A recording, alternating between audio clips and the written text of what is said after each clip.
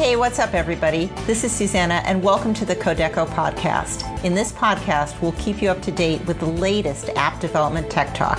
Now, here's the show. Thanks. This is the Kodeco podcast. Welcome to episode 2 for season 1. This episode was recorded on Wednesday, the 28th of October, 2022, for release on Thursday, the 17th of November, 2022. I'm your host, Drew Freeman, along with my awesome co-host, Susanna Skyer-Gupta. Thanks, Drew. In this episode, we're going to learn way more about the Kodeco rebranding and about rebranding generally. We want to welcome to this episode our guest, Chief Marketing Officer of Kodeco, Chris Belanger. Hello, Chris. Hi, folks. Thanks. It's great to be back in the podcast again. It's been some time. It has been. But we dragged you back here. Oh, didn't have to drag me too far. I love talking about this. I don't know. I got a message a few minutes ago from somebody saying, "You really sure you want me to come on?" I'm saying I love to talk about it. Whether or not people have to listen to it is a different story. But hopefully there's some nuggets here for everybody. Well, and of course, you've already tipped one vessel here. You said about, so we have to say that you are actually from far northern area than most of the people in the States. You are living in... Mostly. I'm in Halifax, Nova Scotia, Canada, way out on the East Coast. Mostly born and bred here. Wasn't born here, but I pretend I was, so it just makes things easier. But beautiful spot. Yeah, love being up here. Just starting to get cold a little bit. We don't have to build the igloos quite yet, though. I just came back from being a week on vacation. Was up in Buffalo, and we actually saw a little bit of snow up there. Four-letter word. We don't talk about that yet. It's only October. We don't talk about snow yet? No, it's only October. Give it a month. Okay. So, as always, we're going to spend a couple of minutes to find out a little bit about Chris rather than about the work and about everything going on. So, obviously, the first question is, when you're not attached to Kodeco or Ray or anything that is marketing-wise, what do you do for fun? Oh, well, you never turn the marketing off. You're always thinking. But I tell you, I'm a huge outdoors enthusiast and huge hiker. I love going hiking with my wife, my dog, my friends. This part of the world is beautiful. How's that song go? We've got mountains, we've got rivers, we've got sights to make you shiver. There's miles and miles and miles of coastline. We have mountains here. We have beautiful river valleys. Like we have everything here. So I do spend a ton of time out just enjoying everything here. And I've lived here almost my entire life and still haven't seen everything I want to see. So it's a lot of outdoor time. For sure. It's one of my passions. My wife and I, we go what we call beach chasing. Some people chase storms. We chase beaches, which is a little easier because beaches don't move, unlike storms. But you have to, if you understand the geography of Nova Scotia, we're almost completely surrounded by water. We're almost an island, but not quite. And that means, as far as we can tell, looking at Google Map or Google Earth and our various atlases around, there's about 300 beaches in this area. Wow. 100 of them are named. Nice. And we've tried to visit as many as we can, but property, like coastal property ownership in this place is a little weird, and coastal access is weird. I think it's similar to what we have in California and other coastal places. So we can't actually get to all of them because they end up being private. But I think we've got about 75 or 80 on our list right now. And the old SUV is taking a beating getting down some of these roads. But yeah, there's so much to see here, and I don't think I'll see all of just this area in my lifetime. But that's generally what I love to do. 12 months a year too. We hit the beach in January. We really do. Wow, that's a neat hobby. That's cold. I have pictures here of us in our parkas, and the wind is just whipping. We've been there in snowstorms, but there's no one else there. It's great. Whole place to ourselves. You don't polar bear, do you? No, we were there once. It must have been January, walking down the beach, and there was actually a few people there, and they were wearing these big, like, teddy bear zip-up onesies, and I'm like, that's odd. Anyways, so the onesies come flying off. They run into the ocean in January, splash around, come back, and we're in our parkas, just like, looking, these people are crazy, but they did it. So, but no, it's amazing. You get hypothermia watching them. I do. I got shivers on my back thinking about these people dashing into the Atlantic surf in January. So no, we do not do that. We are fair weather swimmers. I had a lot of friends in the Pacific Northwest out in Seattle who used to polar bear in January. It was a New Year's Day tradition for them So how's the flora out there? Are you getting good colors? We did. We had a hurricane come tearing through here just about a month ago, actually. We were out of power for 6 days. It took a fair bit of the leaves off the trees just before they started to turn. Everything was still a bit green. But what was nice is that brought up all this beautiful tropical weather. Following it, it stayed warm. Ooh. The colors came out, so fall was saved. That was nice in this area. It was the Grinch that saved fall, basically, in this area. So it's been beautiful as always. And yeah, so except for that little hurricane blip, it was it's been a beautiful season. Oh, that's really good. I've been told to ask about a plastic yak that you keep. Oh. I know that people listening can't see this, but this was given to me some time ago. They'll see it on the YouTube version. On YouTube, yeah. So if people like video, I'm not one of those people, but I do podcasts while I'm walking. Her name is Yolanda, and there's a story here. I was at a company retreat in 2019, so when we were still raywenderlich.com. Went to a retreat down Ray's neck of the woods, actually, in Massanutten, Virginia. Beautiful spot, just outside the Blue Ridge Mountains. Like beautiful, beautiful place. Anyways, and we were having one of those fun things that Ray and Vicky and maybe Andrea, I forget, had organized.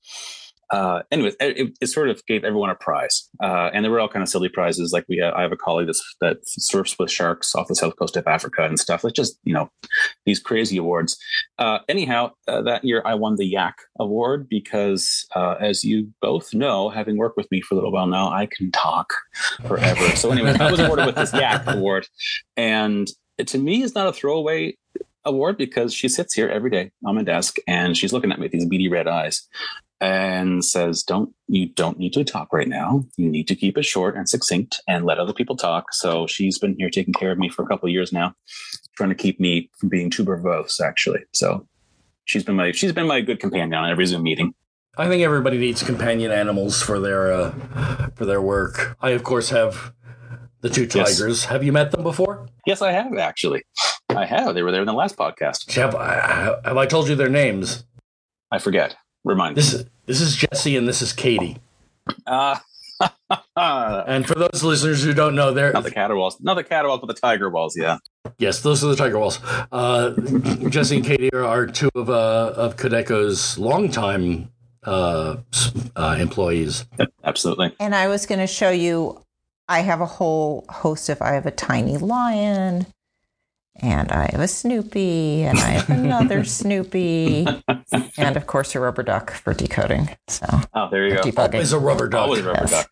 Yeah, Yolanda the yak is not very good at debugging. She's just like, nope, I'm doesn't do that. She just wants to talk, right? So. She wants to stop me from talking. Yeah. On the topic of talking and the most graceless transition I'll ever make on beat poetry. You've recently found out you're related to Jack Kerouac.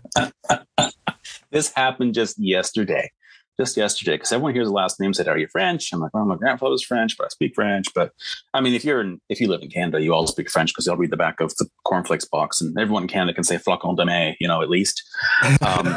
But yeah, my cousin is kind of the family genealogist on my father's side, and he just dropped on Facebook yesterday. Someone had asked him a question about lineage and stuff, and when he traced it back, he discovered that the Belanger line in this area of the world is related to Jack Kerouac. There's about, I think they're called the original 32. There's 32 families that came from France and settled in what was like Upper Canada at the time, which is Quebec right now. Very French area of the world for those that aren't familiar. But of these 32 families, one line, I forget the actual line it is, but Jack Kerouac was actually born French. I didn't realize that. And he didn't speak English confidently until his he didn't speak English confidently until his high school years. Wow. Never knew that. Yeah. And fascinating. So I've only read a few of his things. I loved On the Road. I love all the beat poets. So it was really kind of cool to realize that through like the 75th cousin removed or something that, Kerouac is from a similar lineage that I'm from. So it's pretty neat. He's not my great uncle or anything, but it's just neat the connections that we have in this world. So really awesome. Yeah, that is really neat. You go back and read On the Road again. It's cool. Yeah. So we'll eventually get around to talking about the company we all share and rebranding. But I'm curious because I've seen you in our developer videos, and I know pretty much the folks who've been around a long time started as devs, like started in their careers as devs. So how are you a CMO? How are you a chief marketing officer? Like where did marketing enter your life, and how do you feel about that? Okay, so there's a long and twisting story. From which is the same for most people, I guess. You don't sort of wake up as a child, 8 years old, and say, I want to be a CMO. No 8-year-old says that. I started coding when I was 7 years old. Actually, that's where I started. I've been doing it's in my blood. It's been doing my whole life. But despite that, when I graduated from high school, I said, I think those computer programmers are too ivory tower-ish. I don't want to be with them. I want to do something more real. So I thought I'm going to be an electrical engineer. And so I did it for the first 3 years until I started to flunk some courses and realized that engineering really wasn't for me, to be honest. So I switched into computer science and said, okay, this is what I should have been doing all along. Do what you love, right? People tell you all the time, do what you love, listen to them. Did that, and I was a coder for 20 years. Now, the marketing thing is interesting because I can't just do one thing. Maybe you two are the same, and I'm sure a lot of listeners are the same. There's always that Sunday side project we have going on. And I can't do nothing. So back in the early 2010s, maybe before that slightly as well, I had a blog. And it was a health and fitness blog because despite my current physique, I actually am a certified personal trainer. You wouldn't know it to look at me. Oh, cool. But I know. I love this stuff. So anyways, I had this blog and I would post a lot of reviews and stuff like this. It got some traction. And I said, I bet you I can monetize this, as we all did back in 2010 era. Started doing affiliate marketing, found out there was really slimy ways to do it, tried to do it some really clean ways, learned a lot about SEO, learned a lot about copywriting. I'm an avid writer alongside as an avid reader as well. So I love written words. I'm a language pedant, don't write the wrong "your" in front of me because I will tear you apart. But I had all these weird disparate kind of things. So I had the programming background, obviously, and I had this love for writing. I love teaching. I actually taught Java 1.0 years ago,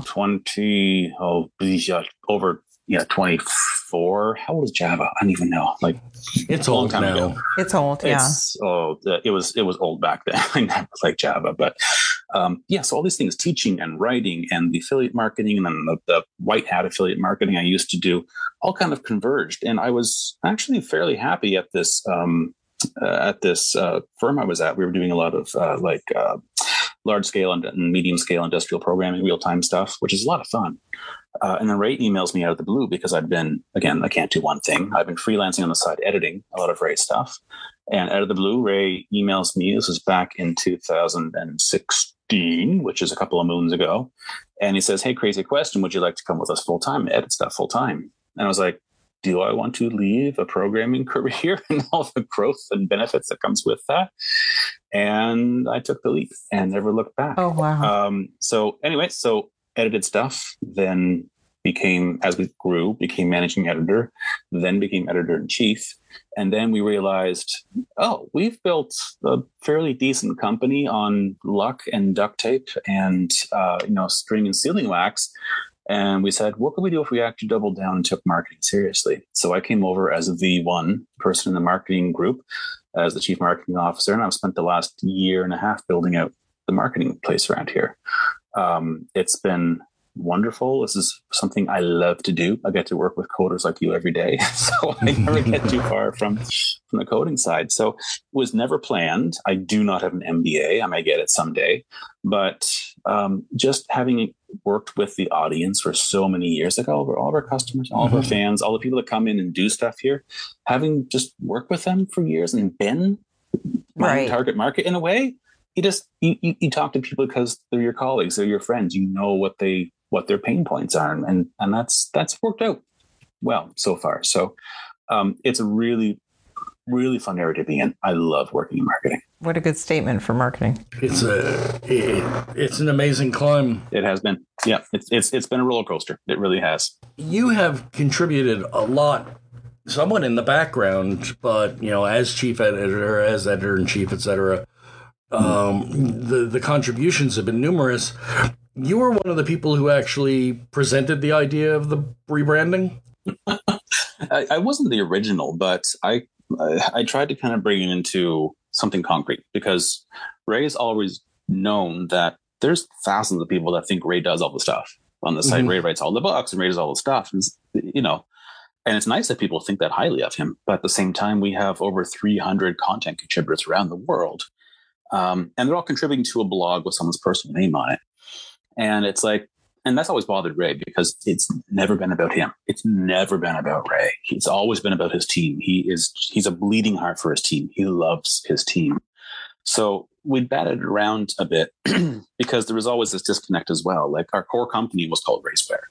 That's what Ray's indie company was when he started developing apps, and he was going to be the next big thing in app development, and actually did fairly well. But that was the company back there, Raceware. Then he started his blog, RayWendlick.com. Well, that took off, but the company the LLC is still called Raceware. So what do you do? So anyways, the RayWendlick.com brand took off. Raceware LLC is where we all worked and got paid. And there was always this disconnect. People didn't understand the connection. So, which made for interesting sales meetings and stuff like that. It was especially interesting because if you actually went to raceware.com, it was sort of always perpetually under construction. It was. It really was, because what were we going to say about our company? Yeah, we're like a couple dozen people that make RayWendlick.com happen. There wasn't much to talk about. But when our new CEO, Matt, who I believe was in your previous episode, came on, he said, we need to unify all of this. And I agreed. Ray had bought domains years ago, tutorialteam.com and stuff. We held on these domains for years thinking, okay, when can we make the switch? And that time was never right, because we were too busy. We were too small. We were too busy, taking care of other things. Why rebrand? Because things were going just fine. So Matt said, why don't you put something together? And I said, okay, all right. And then the day before our senior meetings in December of 2021, I still didn't put together a presentation. So I actually took out my iPad and Procreate and my Apple Pencil and just sketched out about 15 or 20 slides and said, here's basically what I think we should do and why we should do it, and stuck them together as photos. Didn't even make a slide deck, to be honest, and just swiped through all these photos at our meeting. And that was the genesis of the decision that we should rebrand in 2022. And what's truly amazing is having seen a lot of what's been going on the inside, the Ray Wenderlich site never skipped a beat. It continued to turn out tutorials and books and videos. It was like nobody on the outside could have known that there was this much churning going on inside the machine. Yeah, it was, and that was by design. Like we're not going to, we didn't want to interrupt anything, because that's a disservice to our audience, disservice to the team members that create the stuff. Like, it had to be done in parallel and kind of flipped, which is exactly what we did this past weekend. The engineering team built up everything in parallel. So we actually were running two sites side by side for about the last week or 2 weeks. So literally we had the Kodeco site and we had the Ray Wenderlich site running in parallel. And then all we had to do was kind of flip the theme over. Wasn't quite that easy. It's not just the theme. There's a ton of things in the back end. We have a ton of microservices and integrations and stuff and permissions with videos that need to be fixed manually. And so a lot of stuff that need to be plugged in the background that we, couldn't do immediately. But yeah, it was always the intent. Can we build this up without interrupting anybody? And the engineering team just works miracles, given their size and the innovative stuff they come up with to say, what can we do so we don't blow everything out of the water, to make it as seamless as possible for visitors? Because we've got millions of hits a year. And, that takes a lot of orchestration, a bit of luck. And they did a great job. I think I want to know more about what was in that Procreate not slide deck, and how'd you know when to rebrand? And I know you've shared, and we've got some notes we use to chat with our guests. You've shared that you've been through a rebrand before. So how do you know when it's time to rebrand? There's never a right time. It's like having kids. There's never a right time. You just have to do it. Or getting a dog as she sleeps somewhere in this house. Just do it. what makes it tricky is because, again, and this is really kind of sloughing off the question to something else, but it's different for everybody. And you have to know, A, your market, and B, you have to know how amenable your audience is going to be to rebranding. Because one of the problems with rebranding, not problems, I guess challenges with rebranding, is that a lot of companies do it to save face. So if they've been involved in a scandal, if there's been like massive layoffs or they've been acquired, let's just rebrand and erase history. So people are, noticeably a little sketchy around rebrands. And they're always asking, what? Did you get acquired? So you have to measure that fairly carefully. You have to know, how does my audience, how will they respond to this? And we've got a lot of very loyal fans who've been here forever. So we knew it would be a bit tricky. But for us, we knew it was time because we were at a kind of certain critical size. And we knew that we were at a critical size. Our contributor team was at a critical size. And more than just putting a new face on stuff, we wanted to unify all that team, because it's kind of weird that, hey, we're this company, but we have all these content creators. We needed something to unify everybody. So that was what told us more than anything. I think it was the right time to do it. So what experience were you able to bring from previous rebrandings into this? This was the hardest rebranding I've ever done. And I was only involved peripherally with two other rebrandings that happened in my life. One was while I was working. This is about 15 years ago. I've been working a long time. I'll say it's about 15 years ago. But it was a fairly simple rebrand because it was a company I was working for. We did a lot of health consulting, and they had a package of software. But they also had the same thing, because their name was Deltaware. Actually, they were acquired a few years ago by Maximus as well. I was there for about 7 years. So they had a lot of healthcare management software and healthcare financial software in their package. And they rebranded because we had 3 different kind of products and they all different names. Their rebrand was to consolidate the products into one package and sell it to large governments, basically. That was fairly standard, went fairly well. New logo, new name.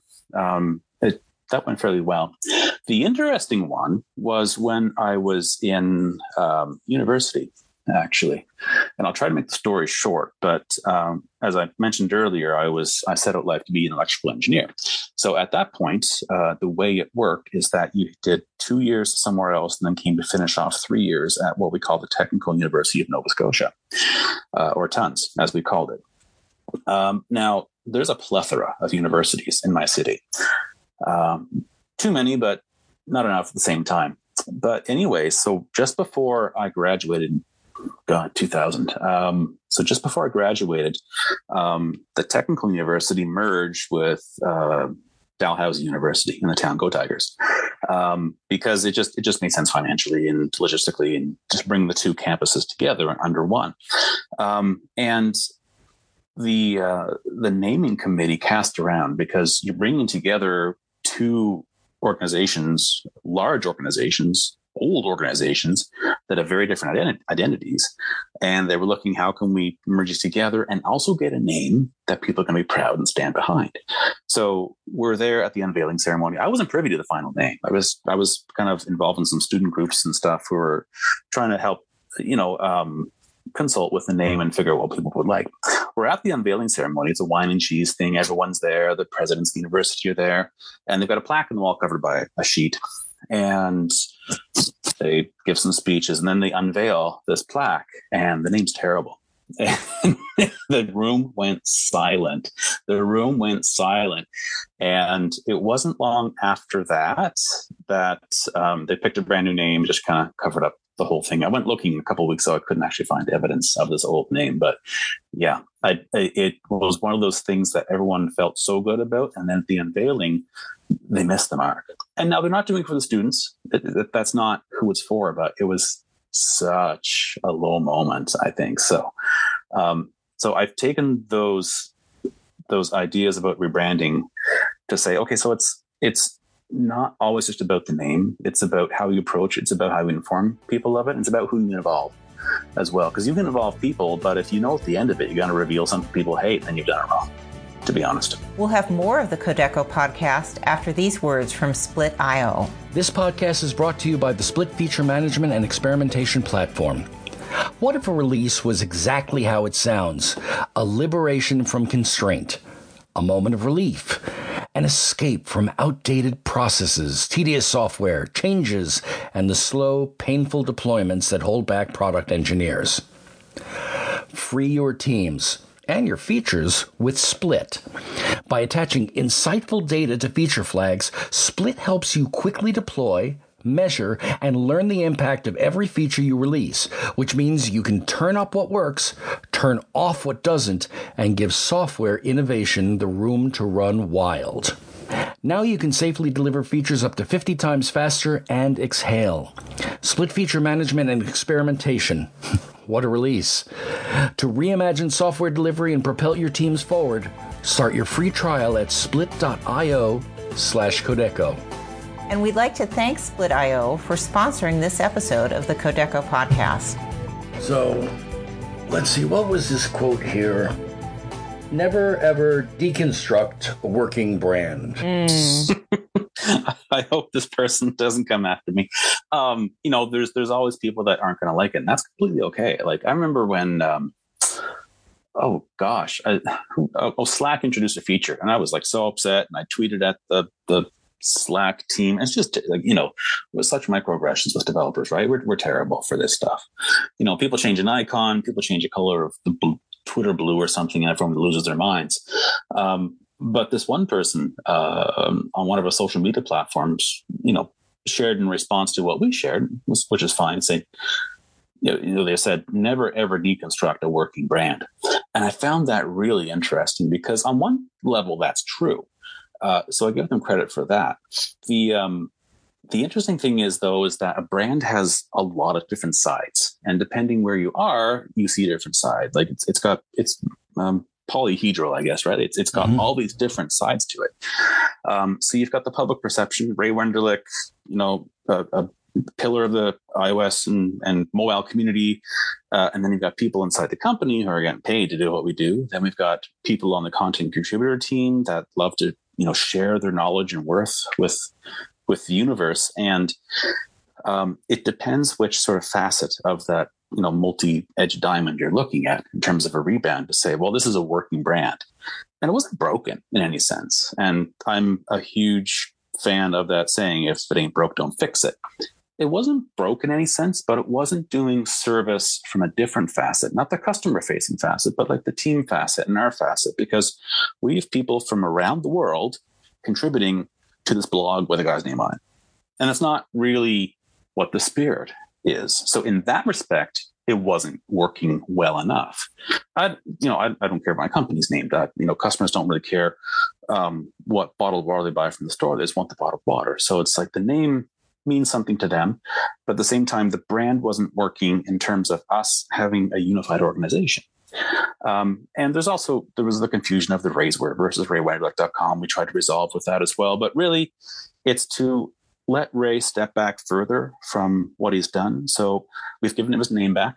I hope he's enjoying having his name back. At the same time, I'm hoping that the team and the community as well feel good about bonding under this new name, because it's like a blank canvas. And Kodeco, what does Kodeco mean? It's not anyone's name. It doesn't mean anything, except that now we've given it meaning by bringing our team and our effort and the love for what we do behind this name. So now that is what we are. So in respect, we may have deconstructed a working brand, but it was only working on one or two of those sides, not all the way around.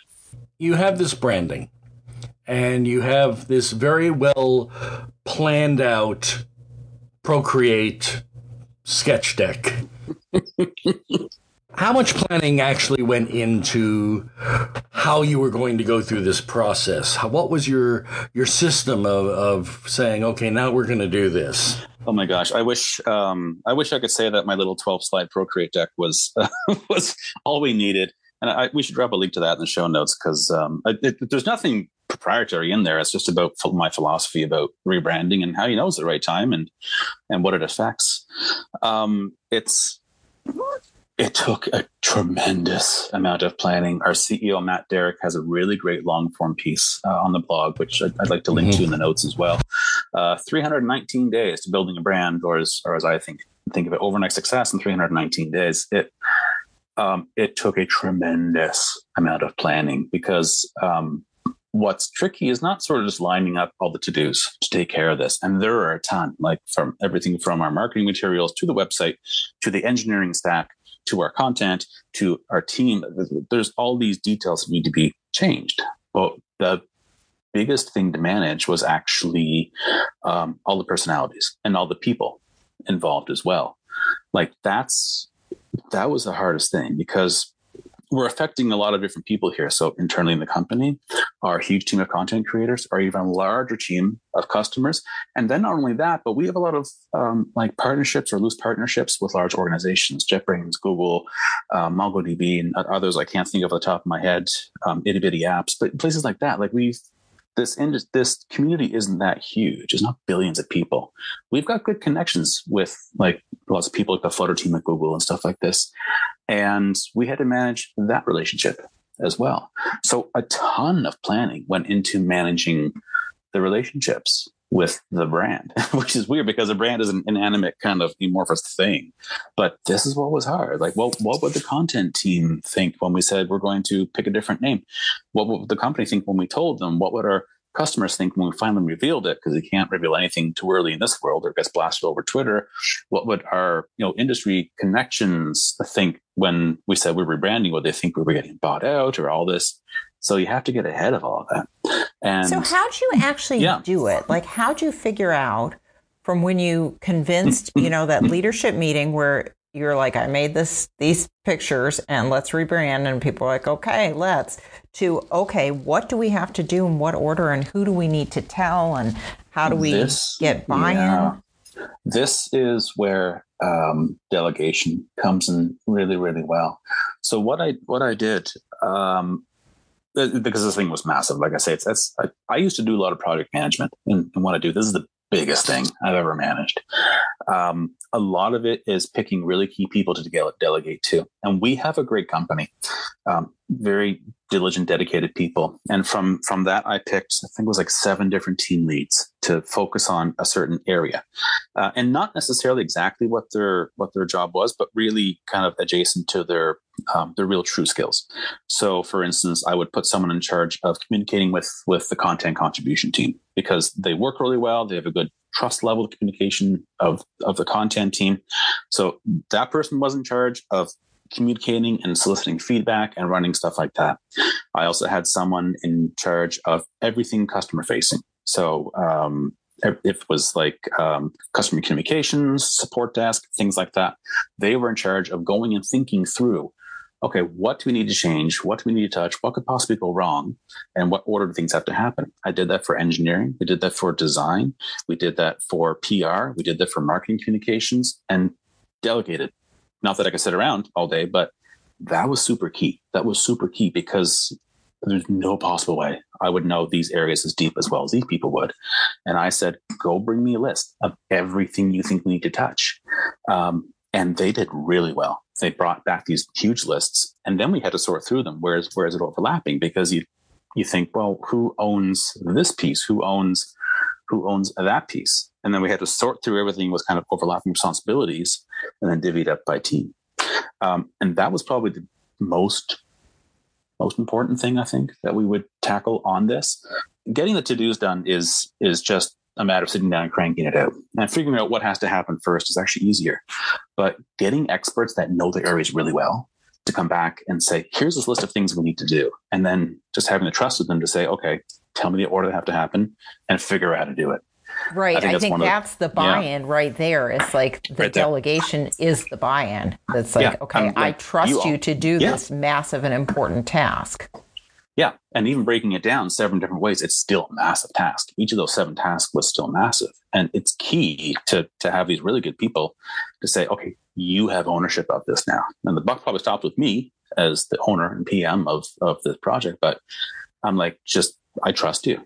I trust you to take this and do this and make decisions as well. You have to empower people to make decisions in the moment, because we can't come back and just discuss, because we'd still be figuring out the rebrand right now. Go figure what needs to do and go make decisions. And that's the biggest thing you can do with any team on a project this size, is empower people to just go make smart decisions. And not every decision will be 100% right, but the decision's made. And in the end, that's a lot, usually way more important than getting the right decision.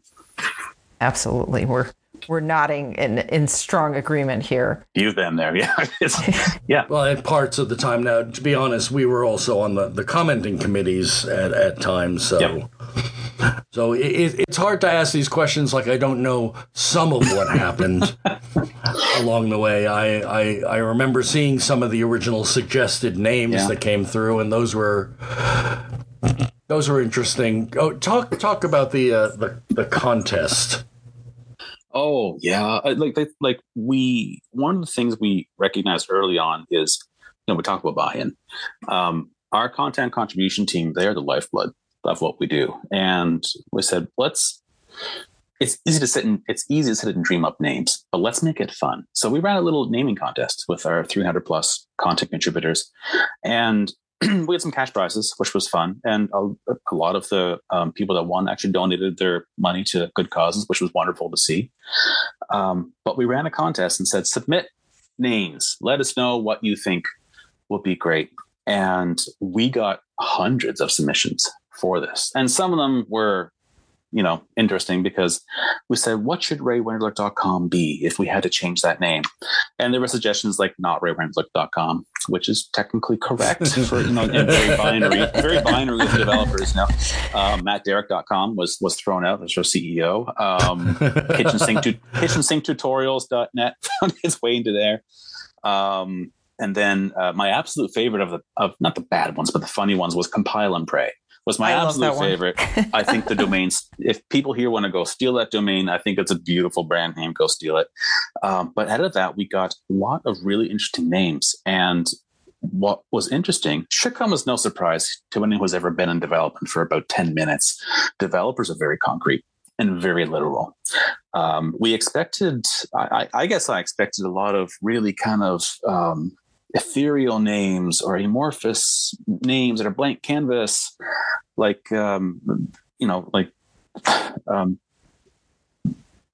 there's like some really concrete names like DevHaven, which actually was one of our favorites. DevHaven is actually a coding school for middle schoolers run by Yale, and I didn't want to go up against any Yale lawyers, so that was out.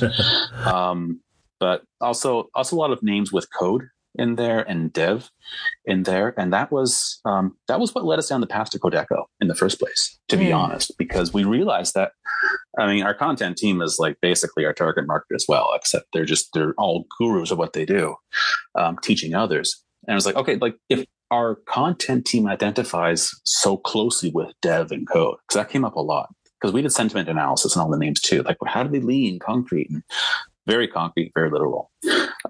So the code aspect, because dev didn't work in a lot of cases, but the code was kind of that nugget that brought us down to the Kodeco. Code and Echo. We've talked about that before. The naming code community as well is kind of what Kodeco means.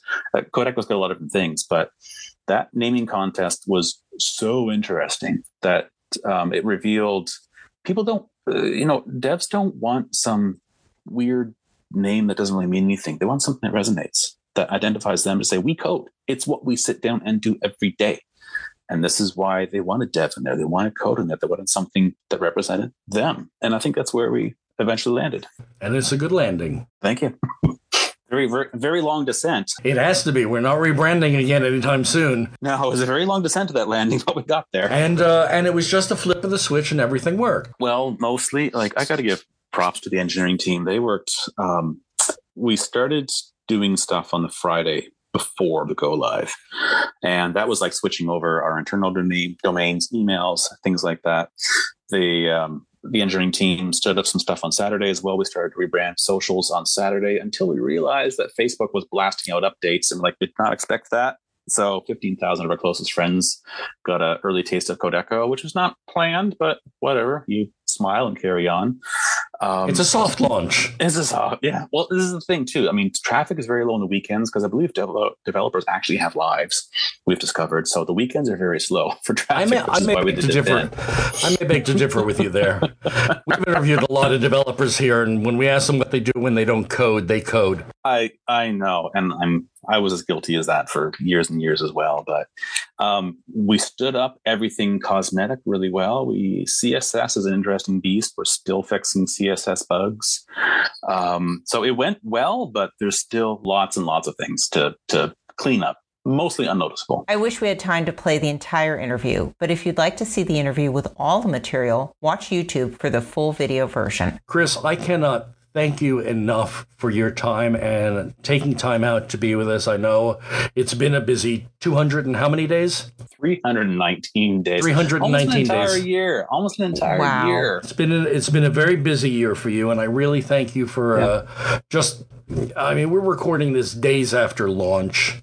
Yep. So it's still a bit chaotic, but we really appreciate your time. I really want to thank you for being on the show. Oh, well, I've had a blast, and I can talk about this forever.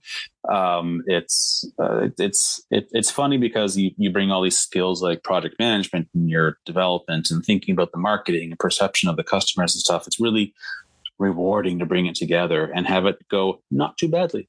Actually, it all worked out. And there's always doubts. And even post rebrand are like, did we do the right thing? Like, did we deconstruct a working brand? Like, what if they're right? So you make the best assumptions you can going forward. And oh gosh, this has been so much fun. I love geeking out about project management. Thank you, Susanna. And yeah, it's been great to talk about this. It's good that it's over. Still a lot of cleanup left to do. But yeah, just having the ability to have a team that did a great job. I'm so proud of all of them. And now we have a lot of what if to think about going forward. And that feels really good. Well, thank you again, Chris. Yes, thank you. Thank you. It's great to get to understand this better, to understand the management perspective on it better, and to get to know you better and see so many skills that you're bringing to the C-suite of this place. Oh, yeah. Thank you. It is not me. It is the amazing team that does everything around here. I just push the buttons and use spreadsheets, I guess. So that's what I do. If you want to reach out to any of us, of course, I am Podcast Drew on Twitter. That's DRU. Suzanne Gupta is Suz Gupta, SUZGUPTA. And of course, Chris is Crispy Twit, which is CRISPYTWIT. We'll have those in the show notes. But other than that, that's going to wrap things up. We will see you all again in 2 weeks. Thank you very much. And that's a wrap. Thanks again, everybody, for listening to the Kodeco podcast. We hope you enjoyed it, and don't forget to leave a rating in your favorite podcast app. See you next time.